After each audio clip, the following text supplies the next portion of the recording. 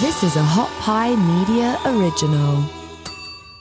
Some of our default responses under pressure are not particularly well suited for the kinds of pressures that we're facing now, which is a difficult conversation with your spouse or a high stakes meeting with a client or a boss. And it's like, if your bias is to punch this thing in the face to run away, that doesn't work very well. When you're in those situations, you got to access an alternate response.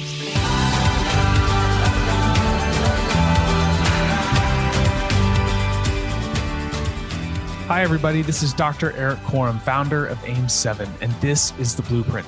I've spent my life helping Olympic gold medalists, NFL, and NCAA athletes be the best at their craft. Now I'm taking that experience and translating it into your life. This podcast is for busy professionals and household CEOs who care deeply about their family, career, and their health. There's an ocean of content to wade through, but I do the heavy lifting for you and distill cutting-edge science, leadership, and life skills into simple tactics optimized for your busy lifestyle and goals. Today, I'm joined by Dane Jensen. Dane is the CEO of Third Factor, an acclaimed speaker and instructor at Queen's University and the University of North Carolina. He's also a regular contributor to Harvard Business Review and the author of The Power of Pressure. In addition to his corporate work, Dane works extensively with athletes, coaches, and leaders, and across Canada's Olympic and Paralympic sports system to enhance national competitiveness. Today, Dane and I discuss the three components of pressure and how you can take control to act and decide with confidence in the most intense situations. We also discuss how time management is a trap and so much more. But before we get started with that, would you please take a moment, push pause on the podcast, and leave us a comment or review in the Apple Podcast app, as this will help us organically grow the podcast and reach more people with the message of the Blueprint. But before I get to my discussion with Dane, imagine a team of world-class coaches and scientists focused only on you and your wellness goals. What would that feel like? These experts know exactly what you need today because they are precisely in tune with your mind and body. And that kind of guidance is now available to everyone. AIM7 is a health and fitness app that turns your wearable data into personalized exercise recommendations that layer on top of popular exercise programs like Apple Fitness Plus, Peloton, and F45. And these recommendations prevent burnout and improve long-term fitness. Then the app picks up where wearables fail, and it teaches you how to fix your most pressing wellness issues, such as improving your sleep and energy and reducing stress. To get early access to this exclusive program, go to www.aim7.com. That's AIM7.com and sign up now. There are limited spots available each month, so sign up now and reserve yours. But now it's time to lean in and learn from the best. Dane, how do you define pressure? And then what can we do to take control of our mind and our bodies so that we can act or make decisions with our full psychophysiological resources available to us in the moment? Okay, so that you really went to zero to 100 right out of the gate, Eric. I appreciate Absolutely. it. Let's not beat around. Let's just get right at it. So yeah, pressure. This is always one of the first questions. When I started writing this book on pressure, my research question to the people I talked to about pressure was a very personal one. It was, what's the most pressure you've ever been under? And often the first thing people would say to me is, well, do you mean pressure or stress? Like, what do you mean by pressure? And so I would ask them, I would turn it around and I would say, well, how do you define it? What do you think the difference is between pressure and stress? And I kind of came to this sort of metaphor for talking about the difference between pressure and sort of related states like stress, like fear, like grief. Because often people would come up with experiences that on reflection, they would go, you know what, I think I was actually just scared there. I don't know if that was pressure or, I was just kind of stressed. I would get them to tease apart a little bit. And the metaphor that kind of stuck for me was the metaphor of a basketball game. And I use my own household as an example here. I'm based in Toronto. My wife is a huge Toronto Raptors fan. And, when the Raptors are deep in the playoffs and it's a close game in the fourth quarter, she has to leave the room, because she finds it too stressful to watch. She needs to get updates by text message, right? That's stress to me. Pressure is for the people that are playing in the game. Pressure is for the people on the court, right? Pressure requires this necessity to act. And as we'll get into, I'm sure, as we go through the conversation, in particular, pressure is when I need to act in situations that are both important and uncertain. And so that's kind of my working definition of pressure is the outcome's important. I don't know how it's going to go, and I need to do something. Like I need to take an action to support the outcome. And I think, embedded in that definition is, pressure has unique challenges that are associated with it. One of the benefits of pressure over stress, where I'm just sitting watching the game, I'm watching my kids playing a game and it's really important and I want them to do well, but I can't do anything about it, is at least with pressure, we can connect with action, right? We can connect with our capacity for influence, our capacity to exert control, with what Albert Bandura has called our ability, to connect with self-efficacy. And so I think when we talk about your second question, how do we start to maintain access to, to our capabilities, to all that we are capable of cognitively, physically, emotionally? I think it comes down to, am I able to access that capacity for influence, for self-efficacy in the moment? Or do I just become, my default response to the pressure, right? Do I just become reactive? Do I just go with whatever my default is? And I think that to me makes the difference between pressure as something that is corrosive, pressure that is something that feels overwhelming and heavy, is do I feel like I'm able to connect with my capacity for self-efficacy, my ability to influence? Or do I end up feeling helpless or just like I can't do anything other than go with my default because I'm so overwhelmed, I'm so, keyed up in the moment? And so most of what we talk about is what are the different strategies for connecting with that self-efficacy? That makes so much sense because we can feel pressure, but you can have confidence when you know you can act. There's nothing 100%. There's nothing more helpless than to feel like, okay, I'm feeling this pressure. I know I need to act, but I can't remember the thing. I work so hard at this, and it's like, it's all out the window.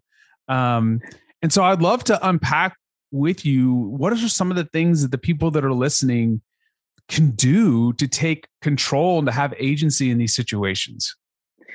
Well, and I'll start with where you went, which is, you get in these high pressure situations and you are going like, oh my God, I prepared for this. Like I just can't get at it. And I had a very personal experience in this in a job interview early in my career.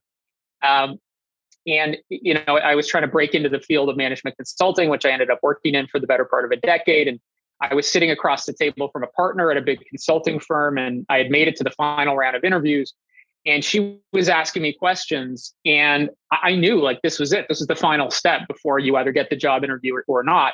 And she would ask me a question, and I would go upstairs, and it was like just blank space up there.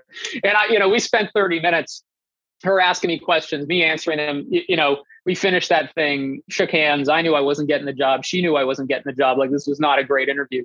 And of course, I leave the interview, and like 2 minutes later, when I'm getting in the elevator, as soon as the doors close, I got everything upstairs, right? I got all the answers. I got all the stories. When she said this, I should have said that. When they told, and this is one of the issues under pressure is if we don't intervene, if we don't take action to manage the impact of pressure, it can force us into this attentional tunnel, right? As our sympathetic nervous response gets more and more activated, the brain starts to close the sensory gate. And that's a survival mechanism, right? The brain needs to filter out anything that's extraneous to, this one kind of thing in front of my face. The problem is, as we kind of move deeper and deeper into that tunnel, as we can absorb and access less and less information, it does not serve us well in most of the high pressure situations that we're dealing with. That tunnel was built for, when our pressure was mostly from physical stressors. It was like, I got to punch this thing in the face to run away. Well, you don't need a lot of attention. You need a lot of adrenaline. You need a lot of oxygenated blood going to your big muscle groups, right? You need dilated pupils. This is the stuff that our fight, freeze, or flee response was built to deal with or evolved to deal with. Instead, we actually need to be able to get out of that attentional tunnel to activate the parasympathetic nervous system and start to get back to this place where we can access all of these higher order responses. You are speaking my love language right now. Like, this state of high alert, stress is really a continuum, and when I think a lot of us have been under stressful situations, maybe a situation with our spouse or a loved one, and you start getting this sympathetic activation and you are biased towards action and you really don't control yourself the way you wish. And then you have to then you have to really go apologize. And so You know what I'm saying? Like it's a good thing. Yeah. My wife and I got no kidding one time, like stalked by a mountain lion in Colorado, and we had to go, and we were on the go for about 6 hours. And as soon as we got to safety, it was like we like hit the trail and like almost collapsed. But that system is there for a lot of good reasons. But if you're not, if you don't know how to dial things back, you can be almost impulsive. So I'm excited to hear how you help people act in the moment. Yeah. Well, I mean, I would love to hear more about that story. That sounds like a great answer to the question, what's the most pressure you've ever been under? Your next book, you can ask me and I'll put it in there.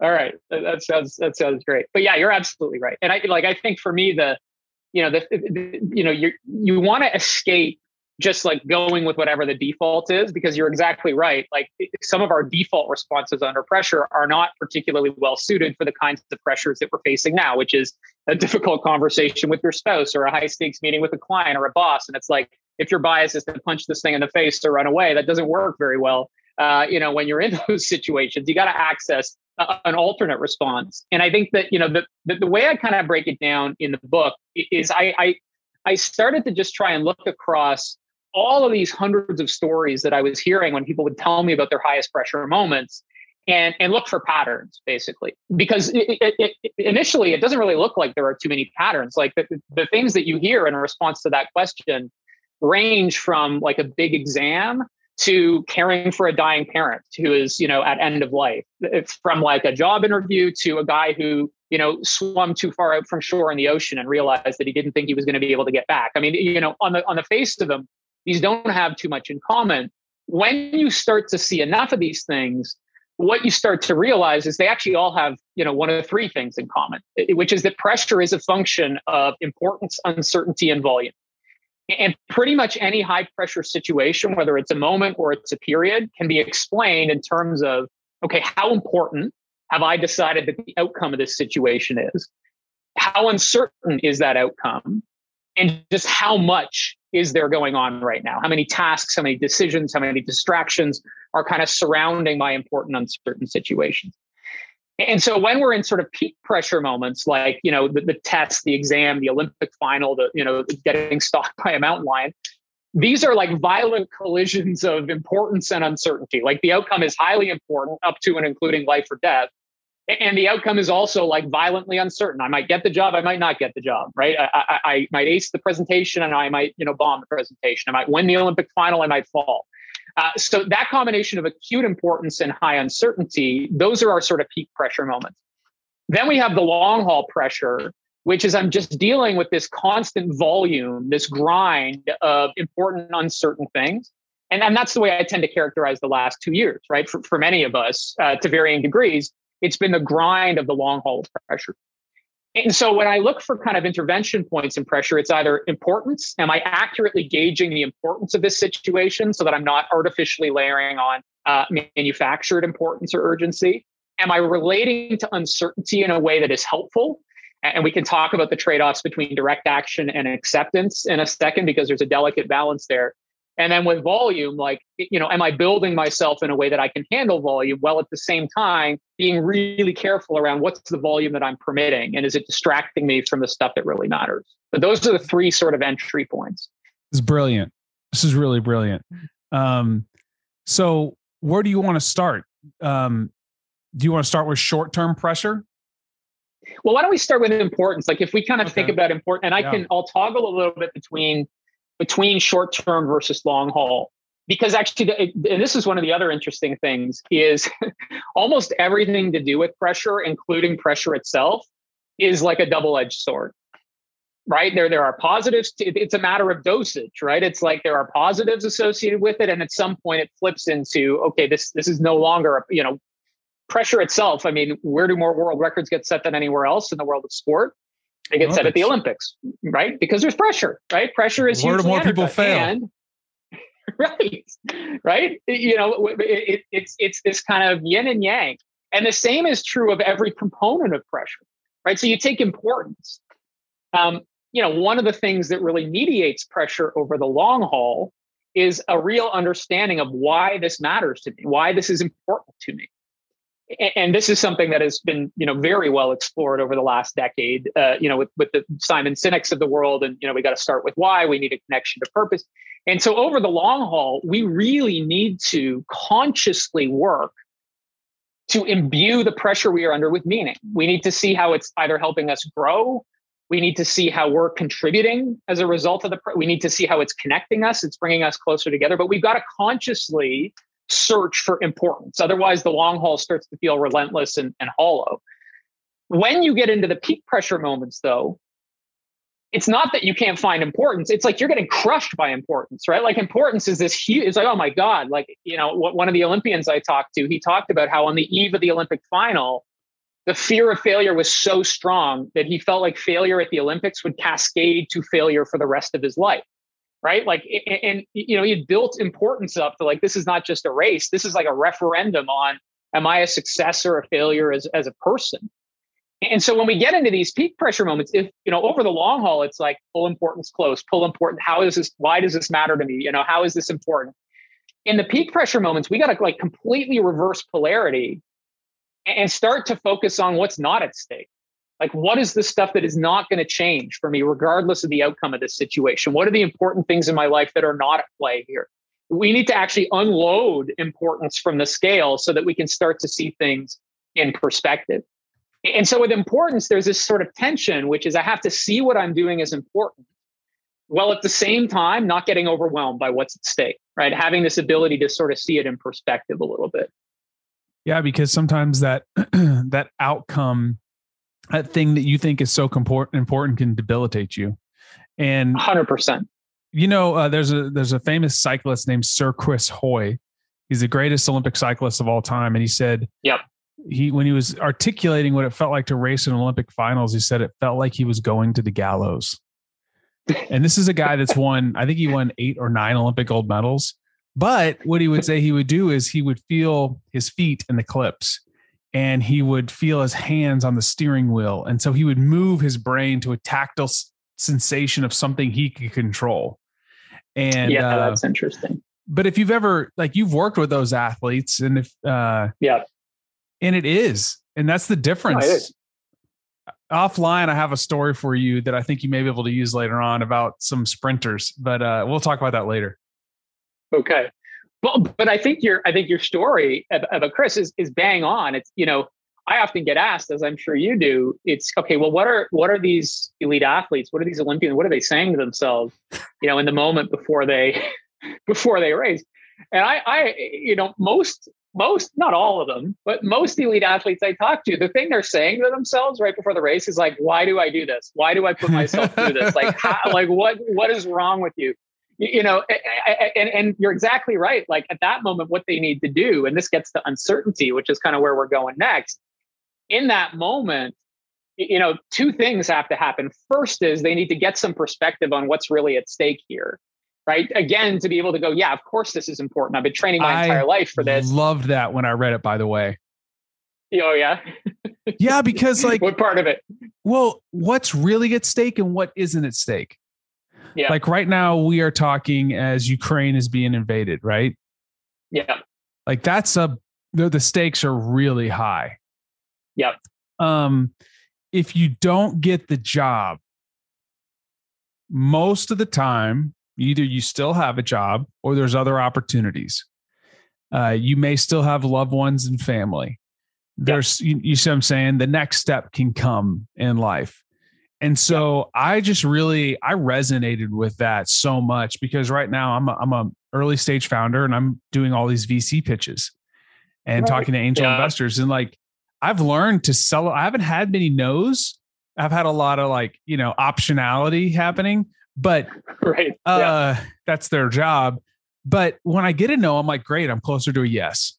Next up, boom. But when I think that was a brilliant point in your book. And by the way, I'm going to just stop for a second and say, if you haven't bought this book, The Power of Pressure, you need to get it because you're going to love it. So go ahead. Sorry, that was a shameless plug. I appreciate it. I'll take all the shameless plugs I can get. Don't be shy, Eric.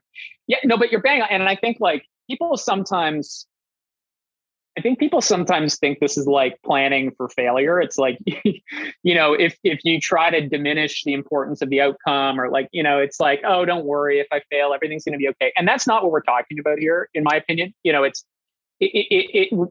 don't need to, you're not trying to diminish the fact that the Olympics is something really important. Of course it is. Like, if you try to convince yourself this isn't important to you, like you're just lying to yourself. Something's wrong. Yeah, but you can at the same time, like Rosie McLennan, who is one of the greatest gymnasts in history, 2-time Olympic gold medalist in trampoline, back-to-back, the first Canadian woman to repeat a gold medal in an individual sport. She has a discipline that she goes through that she talked to me about when I interviewed her, of writing down what she calls her anchors. And so when she is heading into an Olympic competition, she will physically write out on a piece of paper the things that are important in her life that are not contingent on how she performs at the Olympic Games. This is the love of her partner, her niece, her parents, all the things that are going to be there one way or another. And she folds up that piece of paper and she tucks it into her uniform when she's competing, because she wants to be able to maintain that perspective on, this is important to me. And, there is other stuff out there. There is bigger stuff, that is more stable, more consistent. So that to me is part of the importance conversation, is like, you got to be able to see the scales and balance of like what's at stake here and what's not. And then the second piece is you have to be able to, I talk about it as deflating manufactured importance.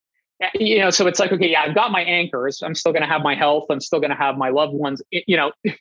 Sometimes you get there and you're still kind of like, okay, that's great. But like, oh my God, this is still really terrifying. And then you have to kind of go through and audit, is the stuff that I'm really, thinking about, are the worst case scenarios I'm envisioning, are they plausible? Are they realistic? Like, is me screwing up this meeting really going to destroy my relationship with my boss? Probably not. We got a 10-year history. Like, that's probably not a realistic, thing. I'm manufacturing that importance. Or is the cascading sequence that I am envisioning at 3 a.m. when I'm lying awake of like, oh my God, if I don't get this job, then I'm never going to get a job. And if I don't ever get a job, like I'm going to lose my house and I'm going to be homeless like 5 years from now. Like, is that really at stake as I walk into this job interview? So it's not about denying importance. It is about widening the aperture and going like, okay, when I go into these high stakes situations, I often get so narrow that all I'm thinking about is this one little piece of the puzzle that's at stake. And it starts to feel all consuming. If I can zoom out a little bit and start to see my life with a broader perspective, that's what allows me to kind of get out of the overwhelm that can sometimes come from importance. High performance isn't just reserved for elite athletes or those with unlimited funds. In my free newsletter Adaptation, I provide you with curated information and resources to improve your health, well-being, and performance. I cover topics like sleep and stress and exercise, nutrition, and mental performance. You can sign up today for this free newsletter at www.erickorum.com. Now, back to the show. I love that, widening the aperture, because we can get into these, chasing the rabbit, right? And I've mindfulness has really helped me with this. Is a lot of people, I say early days of mindfulness, like, I say early, it's been around for a long, like thousands of years, right? Meditation, but like the commercialization of mindfulness in probably the 2010s, people were like, oh, this is something mystical Eastern. No, it's just putting your attention where you want it. Right. Yeah. And that helps me so much. I found myself in an inner monologue. Sometimes I'm like, whoa. Like, that's not even real. Okay, let's get back to reality here, right? And then it's like, why did I just do that? And so I think it's a beautiful thing to say, like, hey, let's anchor ourselves in reality. Yeah. Well, and I think, this is a good bridge, Eric, from kind of importance to uncertainty, because, once you notice your thought patterns, there are two different ways that you can kind of work with it, right? I mean, so one is, you do the kind of cognitive exercise that I just talked about, which is like, man, I'm way overloading importance here. Like, let's make sure I'm seeing this in perspective. I'm broadening the aperture. Sometimes what you want to do though is get out of your head. And that's the Chris thing, right? Which is like, feel my feet in the clips of the bike, feel where my hands are making contact with the handlebar, like all that kind of stuff. Because now you're starting to get out of the realm of helplessness and into the realm of control. And I think, when we're in our peak pressure moments, the number one thing with uncertainty is like eliminate it as much as possible. Redirect your attention from what you can't control to what you can control and act on the thing that you can control. And the metaphor that has really stuck with me on this one is I was talking to a guy named Martin Reeder, who's an Olympic beach volleyball player. And he was talking to me about qualifying for Rio in 2016. And he knew that him and his partner were going to have to go down in order to qualify. They were going to have to go into Mexico and beat the Mexican team. And he said, this was going to be a real tall order because Mexico is a really good team. And we knew the crowd was going to be really hostile. And that sometimes bleeds over into the officiating. Like we knew it was going to be a tough match. And he said, in beach volleyball, there's a lot of stuff out of your control, right? The weather's out of your control. The opponents are out of your control. The officiating's out of your control. The crowd's out of your control. You are literally standing on shifting sand. Like it's not a metaphor. It's actually a pile of shifting sand. He said, the only thing that's in your control is the serve. Like when you are standing behind the service line with the ball, that's the moment you're in control. And so he talked about in preparation for Mexico, they practiced for 6 solid months. They practiced this really non-traditional serve. And at a key moment in the third game at the Olympic qualifier, he moved to this complete other side of the service line. He served a ball that they had no idea was coming for an ace. And that's what punched their ticket to Rio. And he talked to me about this. And he said, from that moment on, whenever I'm in a situation where I feel like a lot of things are out of my control, I ask myself, what is your serve? Like, what is your serve? And I think when you talk about consciously directing your attention, how do we direct our attention inwardly? We do it with questions, right? Questions are the best way that we know of to direct our attention. The command is helpful, like focus on this, calm down. But it's actually the question that is an anchor for our attention. So when I go, what's my serve? All of a sudden that starts to break the thought loops that are focused on what I can't control. And it redirects my attention to like, what's the one thing that's equivalent of me standing behind the service line with the ball? And often that's awesome. Going to be, yeah, it's like, I love it. I shamelessly borrowed it. I was about to say, I'd use Martin. That with so many people. Yeah. I'd make a t-shirt out of that. Yeah. It's like, what's your serve here? Right? Like, what is your serve? Do you find that when you have moments like that in life where you were able to, okay, I did the thing, I use these tools, that builds confidence for the next time where you 100%. Can go back and go, I did this before. It ain't going to kill me. I can do this. Like, do you find that with people that you work with? 100%. And in particular, I'm going to sound a bit like a broken record. Like that's another one of my favorite questions, which is what is my average? And once you have done something enough, and this is me at this point in my career with public speaking, I stole this question from Brian Orser, who was on the Canadian side of the Battle of the Bryants in Calgary in '88, which, is a figure skating reference, which some of you may get. I remember this. Yeah. So Battle Brian of the Bryants. Boitano and what? Exactly. Brian Boitano, Brian Orser. Orser was the reigning world champion. Lots of hair. Now both flag bearers for the U.S. team, for the Canadian team. Orser's the reigning world champion, but Boitano was the reigning Olympic champion from '84. Like huge news. Anyways, Orser's gone on. Boitano won the gold. Orser won the silver. It came down to one judge in the long program. It's one of the greatest, for my money, by the way, like figures, it doesn't get any higher pressure than figure skating. It's like it's just you out there on the ice. There is no coach. There is no team. Like it's 5 minutes. It's a massive sheet of ice. It's like, anyways, it's a really interesting sport from a That's awfully Canadian of you, because the farther south you'd go, the more they would go to like track and field. Fair. No, fair point. It'd have to do with cold weather and ice. I love it. Yeah, that's actually, it's all like hockey, speed skating and figure skating. So Orser's amazing. He's got him and his partner, Tracy Wilson, who's also an Olympic medalist. They've gone on to found one of the big figure skating coaching clubs in the world. Anyways, what I took from my conversation with him is his whole question was, before he stepped on the ice, he would just he would ask himself, what's my average? And the answer would come back, your average is like incredible, right? Like I look back over the last 10, 15, 20 skates that I've done, my average is like a 98 out of 100. And so his inner voice was like, I don't need to do anything other than my average, right? If I go out and do my average is so good that it's going to be enough to win. And so I think that's, for me, that's the, when you talk about the confidence that comes from doing it a few times, I think what freaks people out with uncertainty is they're like, oh my God, I got to have the game of my life today, right? Like if I want to do this, everything has to come together, versus if you've done the work and you've done this a few times, it's like, I got to do my average, right? And if I do my average, that's going to be good. That's going to, and so, we were talking a little bit beforehand about like free solo, right? Alex Honnold's not going out there going like, all right, I got to do something totally abnormal for me or I'm going to die. He's going out there and he's going, I've done this like 20 times before. If I do what I know how to do, this is going to be a success, right? That's the what's my average question from my perspective. And you're dropping some dimes today with the serve and the average. This is good. As a sports fanatic, this is great stuff. I hope those that are listening to can start to think you should probably take 5 minutes, 10 minutes and go like, hey, what is a moment that I've done something, a breakthrough moment for your serve, right?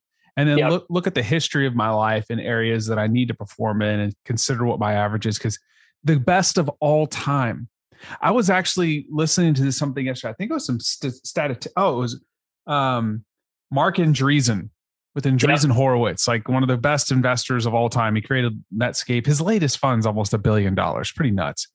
Yeah. And he was talking about, if you look at sports, the people that have the highest goals per game, like in basketball, are also the people that miss the most.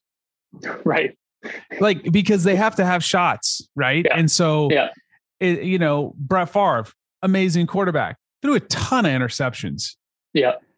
Now he's a little bit more, but my point is like, shoot your shot, right? And then like look back and be like, this is who I am and I can perform. I love it. It's great stuff. Yeah. Well, and there's two parts to uncertainty, and you're getting at the second part, which is, so the first thing with uncertainty is, what's my serve? It's like, where can I act, get myself out of the stuff that I can't control, which is typically outcomes and results, and into the stuff that I can't control, which is always behavior, perspective, it's process, it's routine.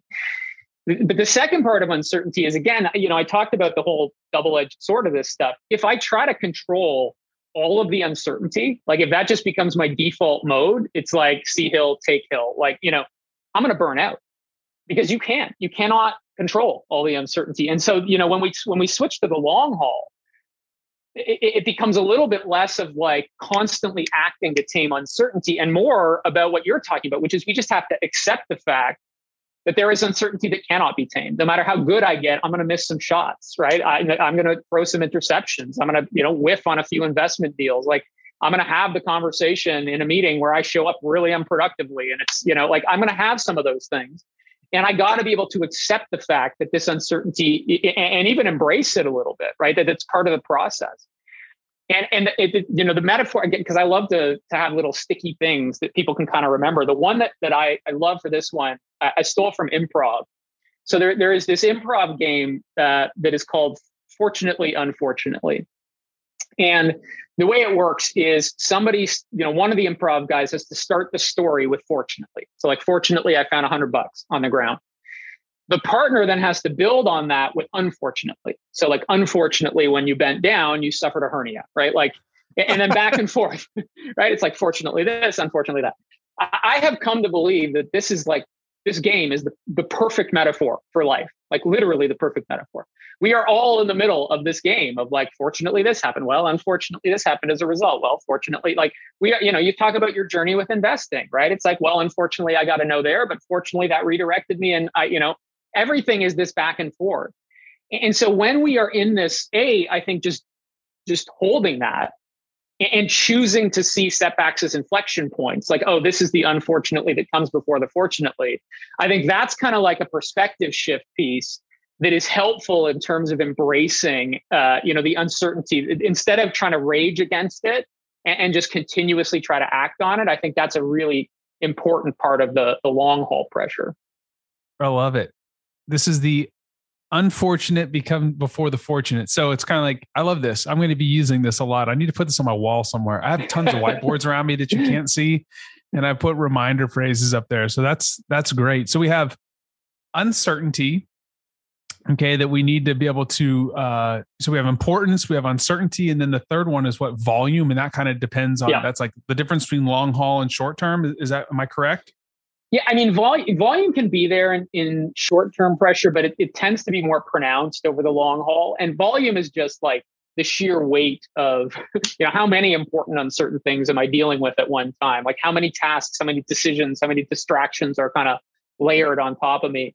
And so what I found, like, the pandemic's been a good example for this, is I think initially it presented kind of like a peak pressure moment in the first like month or whatever. It was like, oh my God, this is hugely important. It's highly uncertain. Lock it down, travel bans, like everything was like, and then it moved into this just kind of like unrelenting grind of just the volume of stuff. And in particular, the volume of decisions that just had to be made in the course of life. Now, those are starting to recede a little bit now that restrictions are large, but like we were just in constant decision fatigue, which is a form of volume pressure, where it's like, okay, am I going to send my kids to school or not? Can I go and see my elderly relatives or not? Am I going to go back into the office, or are we going to do this virtually, or are we going to do it in person? Okay, well, if we do it in person, what's our policy going to be around masking, around vaccine? Well, what's that? What are the implications of that going to be?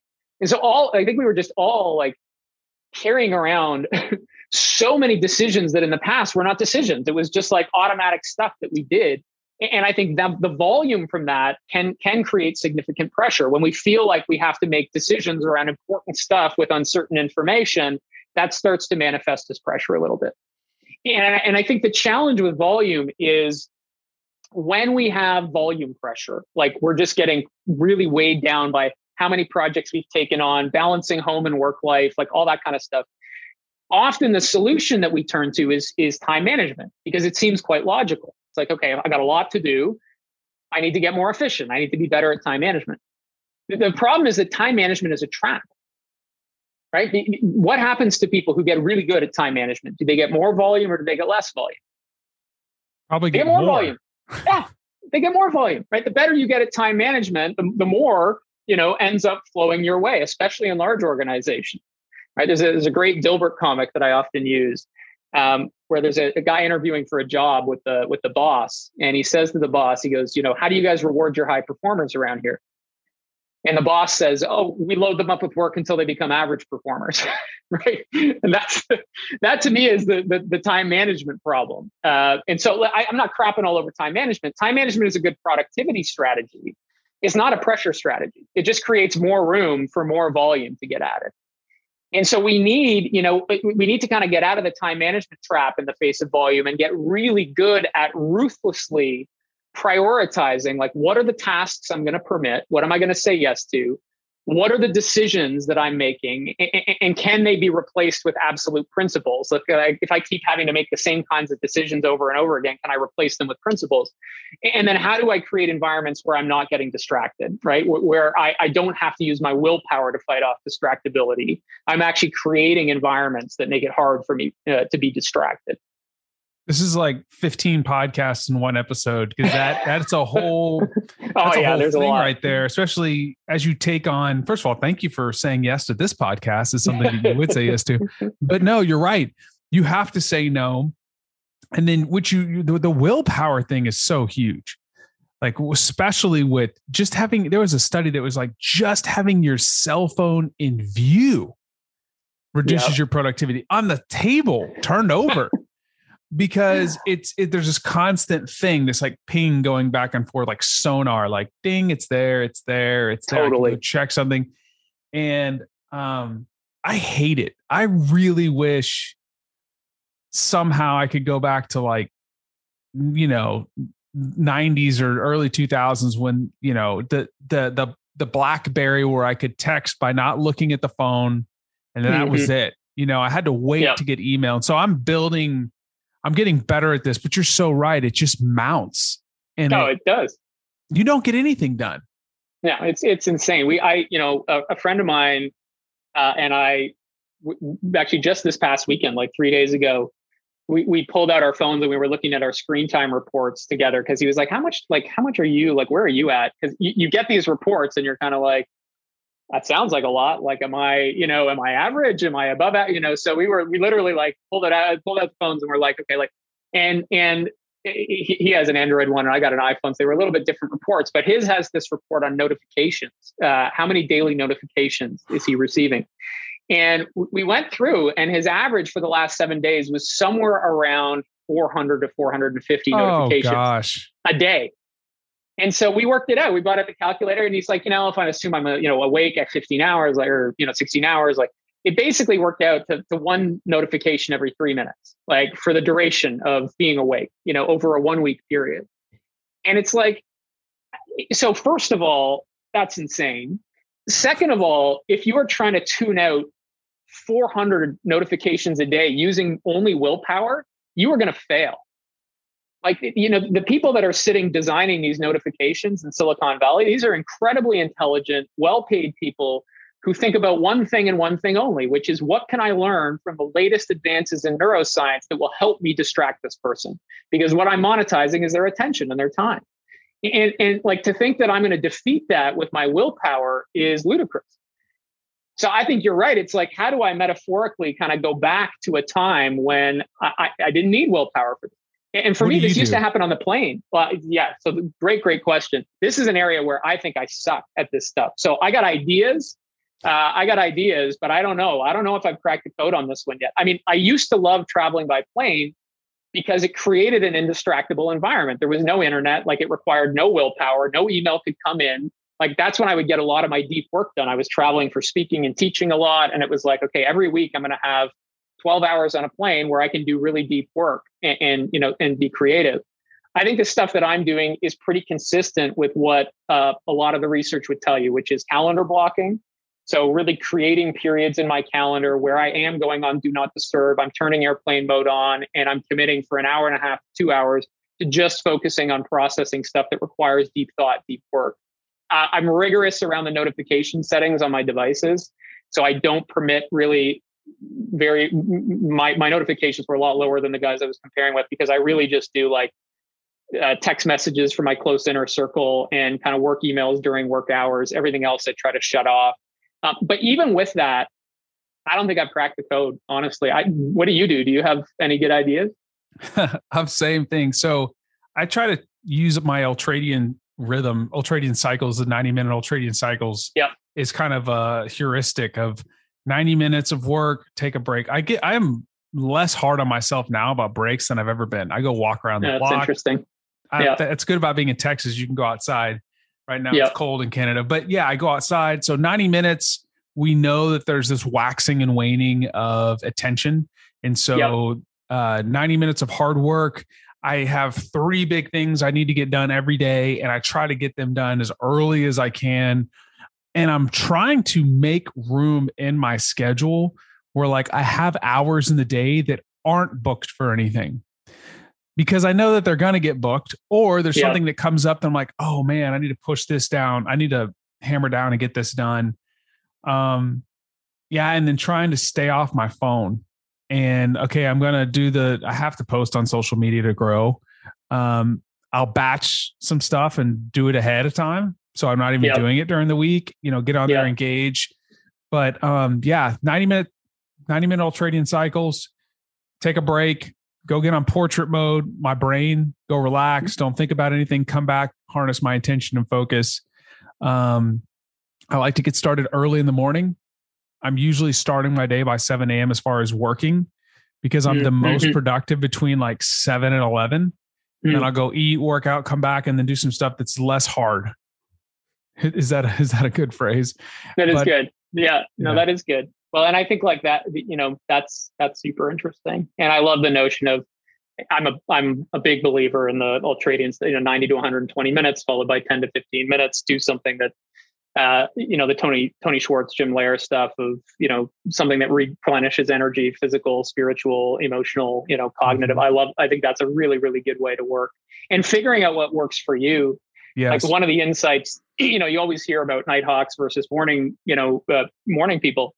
I never really understood the underpinnings of that until I read Why We Sleep by Matthew Walker, which is a book I'd recommend to anybody who wants to go a little bit deep on sleep. But what he talks about is, and it's funny how much of this stuff goes back to, evolutionary biology, is he was like, the tribes that did really well, they all had to keep watch overnight. And it was really beneficial at the collective level to have some people that were more alert deep into the night and other people that were more alert in the early morning, because you could shift off like, okay, who's going to take the night watch? Who's going to take the early morning watch?